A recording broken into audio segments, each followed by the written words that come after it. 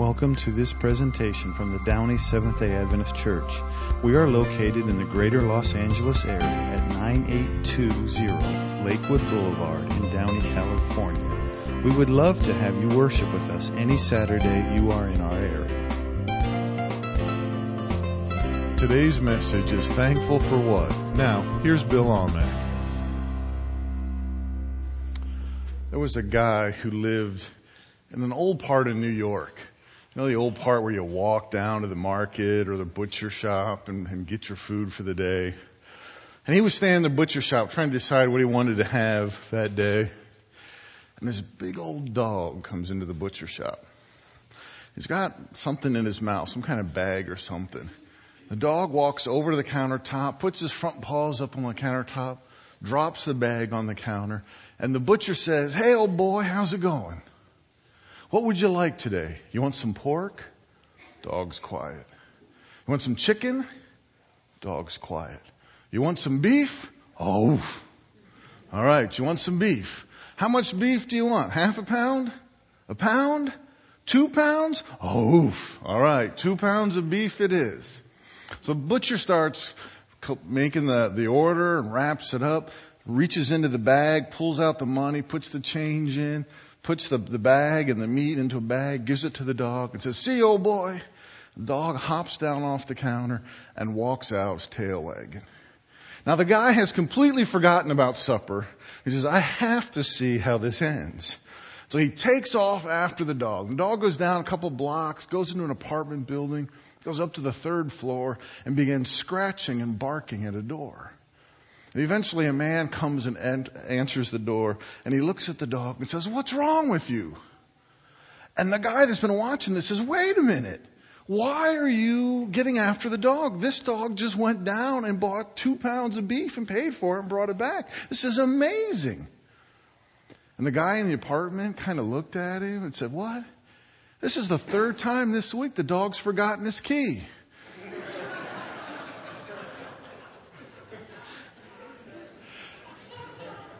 And isn't that just like us? Something so amazing can happen, and we want and demand and expect more. Right? So true. So true. We have so much in this country. And today we're going to be talking about we're thankful for what? Right? According to the World Bank, half of the world, 50%, live under the poverty line. You know what they describe as the poverty line? Living on $2 a day. Now, I don't even know how you can live in Los Angeles for $2 a day. That's $60 a month. That's impossible, right? I don't know. It's been estimated that 2/3 of the world goes to bed hungry most nights. 2/3. If you went to bed and you were not hungry, you are better off than 66% of the people on the planet. We have so much to be thankful for. The very poorest amongst us are rich by world standards. But yet sometimes we demand and expect even more. When we say thanks, we're remembering that we are not self-made people, right? We don't make the clothes we wear. We don't grow the food we eat. We don't build the houses we live in, right? It's all come from other people and other places. And when we say thank you, we're recognizing that. We're recognizing that we're stewards and that God has provided for us. And Thanksgiving gives us 2 things to think about. Helps our perspective in 2 ways. Number 1, it causes us to count our blessings and realize how much we have and enjoy. When we are thankful, you begin to realize how much you have. When you are thankful for the simplest things, the smallest things, you begin to realize how much you have.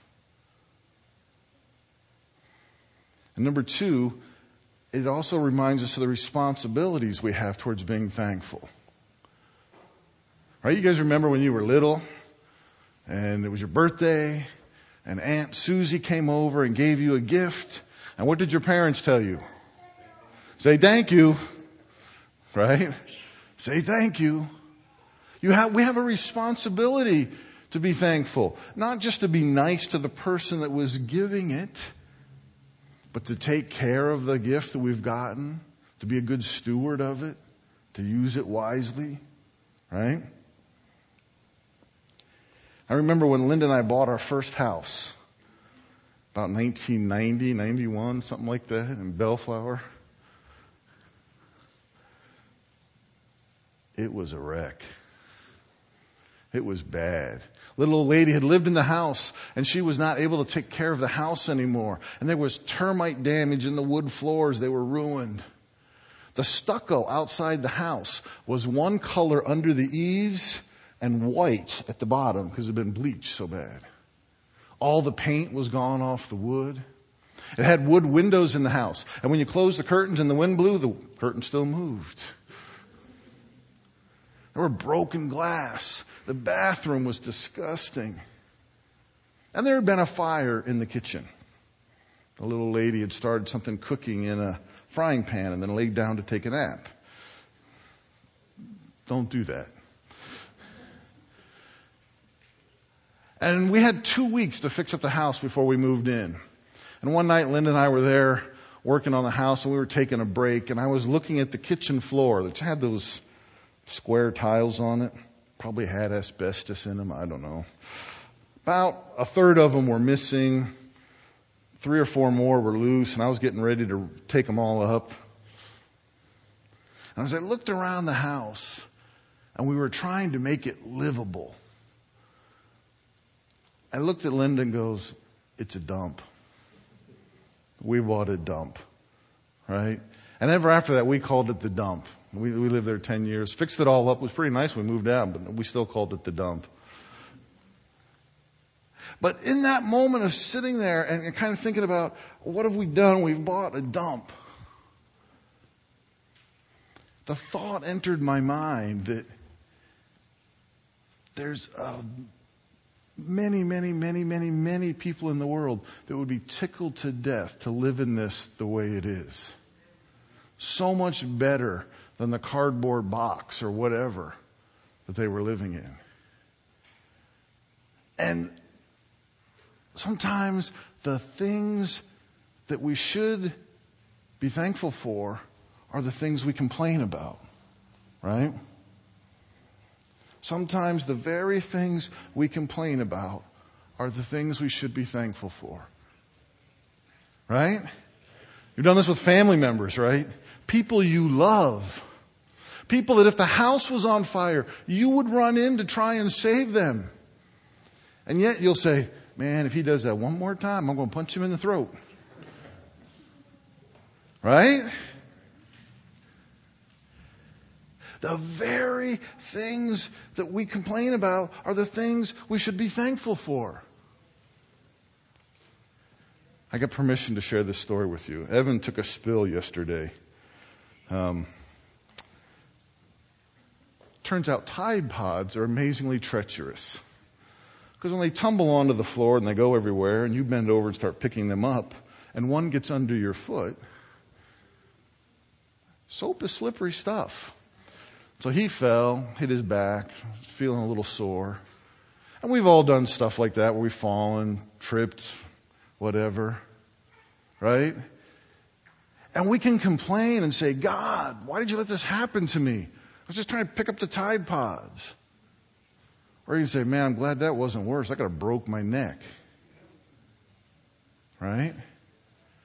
Because the very things we complain about are the things we should be thankful for. You know? And sometimes we think, if I could just have something else, if I could just get a little bit more, if I could just buy that new car, if I could just get that bigger house, if I could just remodel the kitchen, if I could just get out of school, if I could just get married. We have a long list of ifs. And if all those things would happen, then I could give thanks. then I would be thankful. I dare say you wouldn't be, right? If you're not thankful when you don't have a little, you won't be thankful when you have a lot. So today we're going to look at two stories, and they're pretty familiar stories that we probably know, and we're going to talk about how they show thankfulness. And the first one is the story of Jonah. And Jonah's typically not a story we think about when we think of thankfulness, right? And we probably all know the story of Jonah, but super quickly review, right? Jonah's a prophet of God. God tells Jonah, go tell Nineveh that I'm tired of them and I'm going to destroy the city. Now, the thing you should know about Nineveh is it was one of the largest cities on the planet at the time. Archaeologists tell us about 120,000 people lived there, which makes it roughly the size of Downey, a little bit smaller than Downey. Makes it quite a bit larger than the world power of Babylon, which only had between 80 and 90,000 people living in it. Okay? So Nineveh is a happening place. This is like if God came to you and said, I want you to go to New York and tell them I'm tired of them and I'm going to destroy the city. I don't know about you, but that sounds like a whole bunch of no fun, right? Jonah thought so too, hops on a boat and starts going the other way. We know the story, right? God sends the storm, greatly shortening the story. Jonah says, guys, you got to throw me overboard. I said, we're not going to throw you overboard. They try and save the ship. They can't save the ship. They come back to us and say, we're throwing you overboard. Right? And they throw Jonah overboard, and instantly the sea is calm. And the Bible tells us that the men on this ship made promises and vows to God. We don't ever talk about that part. That's kind of interesting, because how much did they know about God? Right? Just this tiny little bit.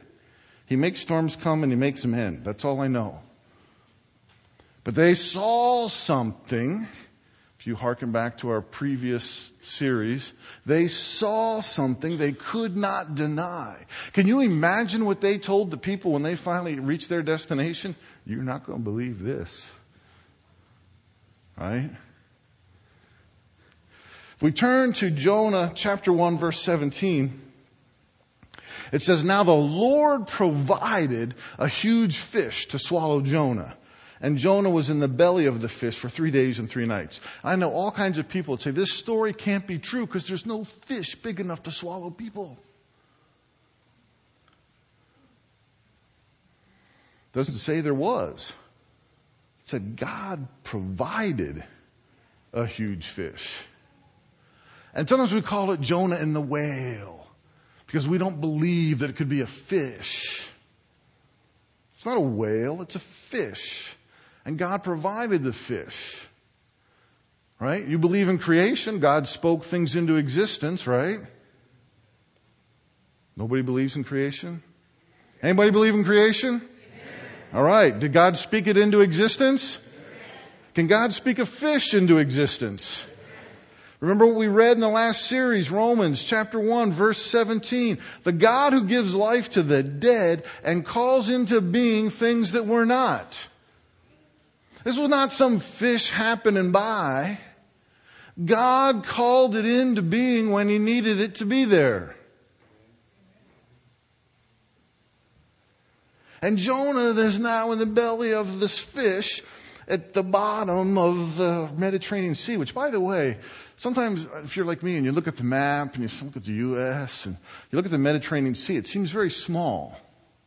It is not. It's about the same distance across the Mediterranean Sea as it is across the U.S. It's about 3,000 miles across.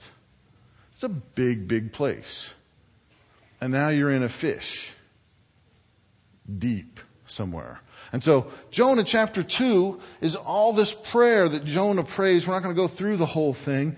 But if it was written by anybody other than Jonah, we'd say it was full of metaphors and hyperbole. But this stuff really happened to Jonah. And he talks about things like, from the deep in the realm of the dead, I called for help.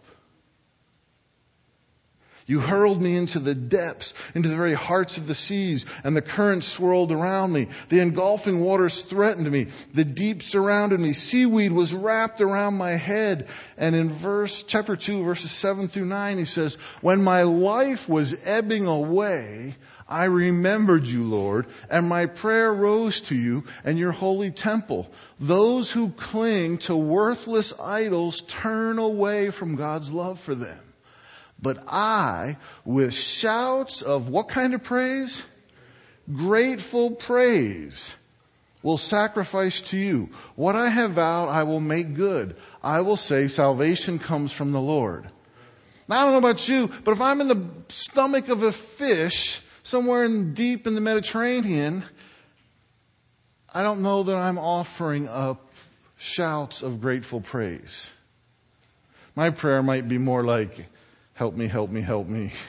Save me, save me, save me. I'm in trouble. Right?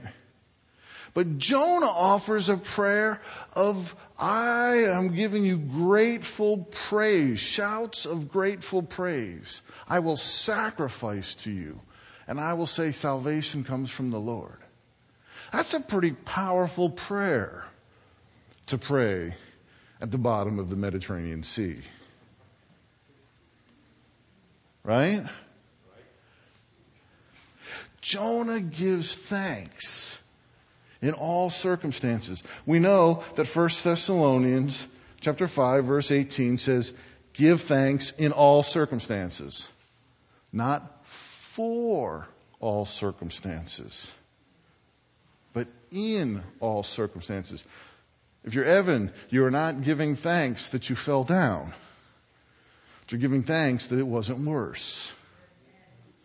Right? This is hard to do, like Celine's children's story, right? If you get into a car accident, it's hard to get out and go, whoo, thank you. It's not our first thought. But cars can be replaced as long as the people are okay. Right? Give thanks. Give thanks. Story is told about two men who were walking through a field. Partway through the field, they noticed that they weren't the only one in the field. There was a bull in the field who didn't take kindly to intruders in his space. He began to run after the men who started running towards the nearest fence. And as they were running towards the fence and looking back, one of the men yells, John, you better offer up a prayer. That bull is gaining on us. And the other man says, I don't know how to pray. The first man says, John, your daddy was a preacher. You better pray. And he says, all right, well, this is the prayer that I remember my dad praying when we got to the table. Lord, help us be thankful for what we are about to receive. Might not be the prayer that you want to pray right then. Right? We are not thankful for all circumstances, but we are thankful in all circumstances, right? And I want to remind us of this here, because we forget this sometimes at church. Sometimes we get ready to come to church and we put on our best, go to meeting clothes, and we look all spiffy, and we do our hair, and we smell good, and we look good, and we put up the front, I feel good. And inside we're screaming because we don't feel good some days. Listen, it's okay to not be okay. Did you hear that? It's okay to not be okay. There are days when we are not okay. Someone you love is sick, is dying, is dead. I don't know. There are days that we're not okay. And that's okay. But even in the days we are not okay, we give thanks. That's hard sometimes, right? That's hard sometimes. But it's okay to not be okay. Give thanks in all circumstances. We aren't called to have a perfect life. We are called to be thankful and faithful, regardless of whether you feel okay or not. All right. Another story. I like stories. We're going to go late today, so, just deal with it. One morning after a big snowstorm, Susan is outside shoveling the snow. Anybody here shoveled snow? 4 of us, 5 of us, 6 of us. Okay, a few of us. Snow is amazingly heavy. You wouldn't think so, right? It's snow. It's nice. No, it's heavy. That's a lot of work. So after this big snowstorm, there's snow everywhere, and Susan is outside shoveling her driveway and her walk, and the neighbor's out there, and they take a moment and a break, and the neighbor says, "Why are you out here shoveling instead of your husband?" And she said, "Well, somebody had to stay inside with the kids. So we drew straws, and I'm out here shoveling snow." The neighbor says, "Oh man, I'm sorry you lost." She says, "Oh, I didn't lose." Right? Some of you with kids know that feeling. I'll shovel. It's okay. Right? Be thankful in all circumstances. All right. Our second story that we're going to talk about is another story that we know as equally well as Jonah. And it's the story of Jesus healing the 10 lepers. You remember the story, right? It's the Middle East. It's hot.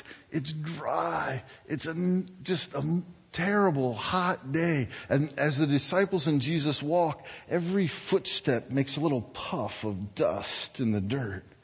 And the dust lingers in the hot, still air. And as they come into this little town, across this little clearing, there's a group of people, and they know who they are before they ever say anything because they're bandaged up. And they walk slow and they shuffle along. You might be able to hear them yell, "Unclean." And the lepers are there, and they yell across this clearing to Jesus, and they say, "Heal us." And Jesus answers very interestingly. He says, "Go show yourself to the priest." He doesn't say, "You're healed." He doesn't say, "Your faith has made you whole." He just says, "Go show yourself to the priest."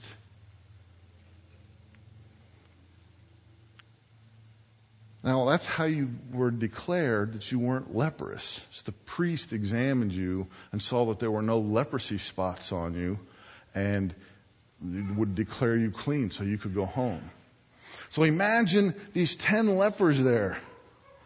And Jesus says, "Go show yourself to the priest." Okay. So they go back and they start to turn and they start walking and shuffling towards the priest. And the Bible says, as they went, they were healed. So as you're shuffling towards the priest, all of a sudden you can feel your fingers again. All of a sudden your nose that has fallen off is back. All of a sudden you can feel the supernatural power of God entering your body. Can you imagine? Can you imagine? And as they make their way towards the priest, they're not shuffling anymore. They're walking, and they're not walking. They're running. And in their thought process, they're thinking, "I'm going home. I'm going to see my wife. I'm going to see my kids. I'm going to sleep in my own bed. I don't have to sleep with these stinking lepers anymore," right? And they are joyous. And they are running towards the priest.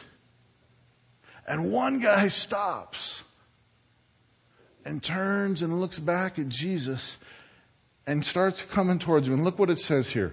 Luke 17, verses 15 and 16. One of them, when he saw he was healed, came back, praising God in what kind of voice? A loud voice. He threw himself at Jesus' feet and thanked him, and he was a Samaritan. And that had to sting for the disciples. I don't know what the other 9 lepers were, but I bet some of them, if not all of them, were Jewish. But the Samaritan came back, the one they don't like, the one who's less than us, came back. And of course we know what Jesus said. He said, "Hey, didn't we heal 10? Where are the other 9? Go. Your faith has healed you." He comes back with a loud voice. Can you imagine him making his way across that clearing, praising Jesus? He doesn't care who hears. He's not singing quietly in the pew because I don't want the guy next to me to hear that it's out of tune. He's belting it out. everybody can hear. People are looking out their windows going, what's going on out there? Right? Loud voice praising God. How come the other 9 don't come back?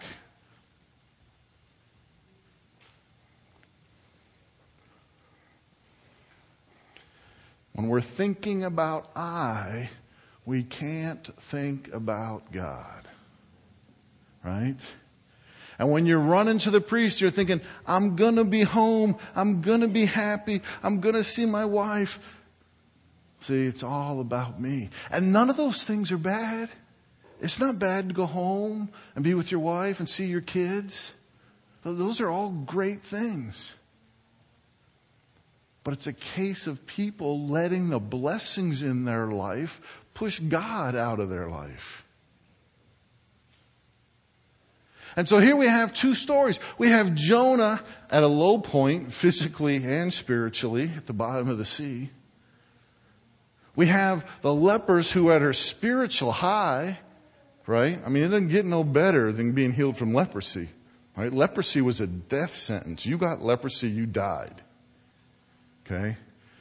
You know, we joked today about the zombie apocalypse and when are the zombies coming. It already happened. It was leprosy. Super, super contagious. And when you got it, you died. Right? This was not something, we've forgotten how serious this was because of our modern medicine. It was a death sentence. And we see these people that are on the spiritual high. The best thing in the world has just happened to them. And yet, they still forget about God. See, because thankfulness is something that you have to cultivate. You've got to work on it. You've got to keep it coming. You've got to be thankful, and you've got to work at being thankful in the good times and in the bad times. And if you don't do that, in the bad times you'll forget to be thankful, and in the good times you'll forget to be thankful. Ephesians 5:20 says, always giving thanks to God the Father for what? Everything. Everything. Do you ever give thanks to God for the silly little things? Can't find my car keys, God. Where's my car keys? Oh, thank you. There they are. Right? How many times we pray for stuff, we forget to say thank you? One more quick story. This was in Leadership Magazine, and this is told from the guy who wrote the story, which is not me.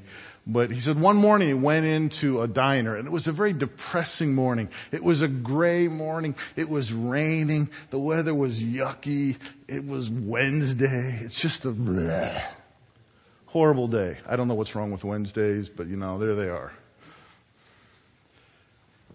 And he goes into the diner to get a cup of coffee and just sit there and kind of stew over his plot in life. And he said there was a couple other miserable people in the diner, all had their heads down. And he says about the time his coffee came, some food got delivered to a young mother and a small child. And the young girl broke the silence in the diner by almost yelling, "Mama, why don't we say our prayers here?" And the waitress turned around and said, "Honey, we say prayers here. Will you pray for us?" And the waitress turns to the other people in the diner and says, "Bow your heads." And they all did. And the little girl prayed a simple child's prayer. God is great. God is good. Let us thank Him for our food. And the writer of the story says the atmosphere in the place changed from just that little simple prayer. Because I made up my mind that I was not going to major in the minor things that were going wrong in my life, and I was going to choose happiness and gratefulness. And the people around me seemed to do the same thing. We started talking to each other, and we started laughing and having a good time. And the waiter said, we should do that every morning. Because when you choose to be thankful, it will change your life. I hope that's what you choose. Let's bow our heads. Heavenly Father, help us to choose thankfulness. Help us to choose to be thankful. No matter how we feel, Lord, we want to choose to be grateful for the blessings you give us, for the things that you do for us, Lord, and they are numerous and many. Lord, we just ask you to help us remember to say thank you to you, to the people around us, to our family members, to the waiters and the waitresses that we deal with, to the people we come in contact with, Lord. Help us to be thankful people. It's the way you have asked us to live. You've commanded us to give thanks and to be faithful, Lord. Help us to be the kind of people that do that. Be with us now. In Jesus' name, amen. We hope you have been blessed by this message from the Downey Seventh-day Adventist Church. You can find more messages at www.downeychurch.org. God bless.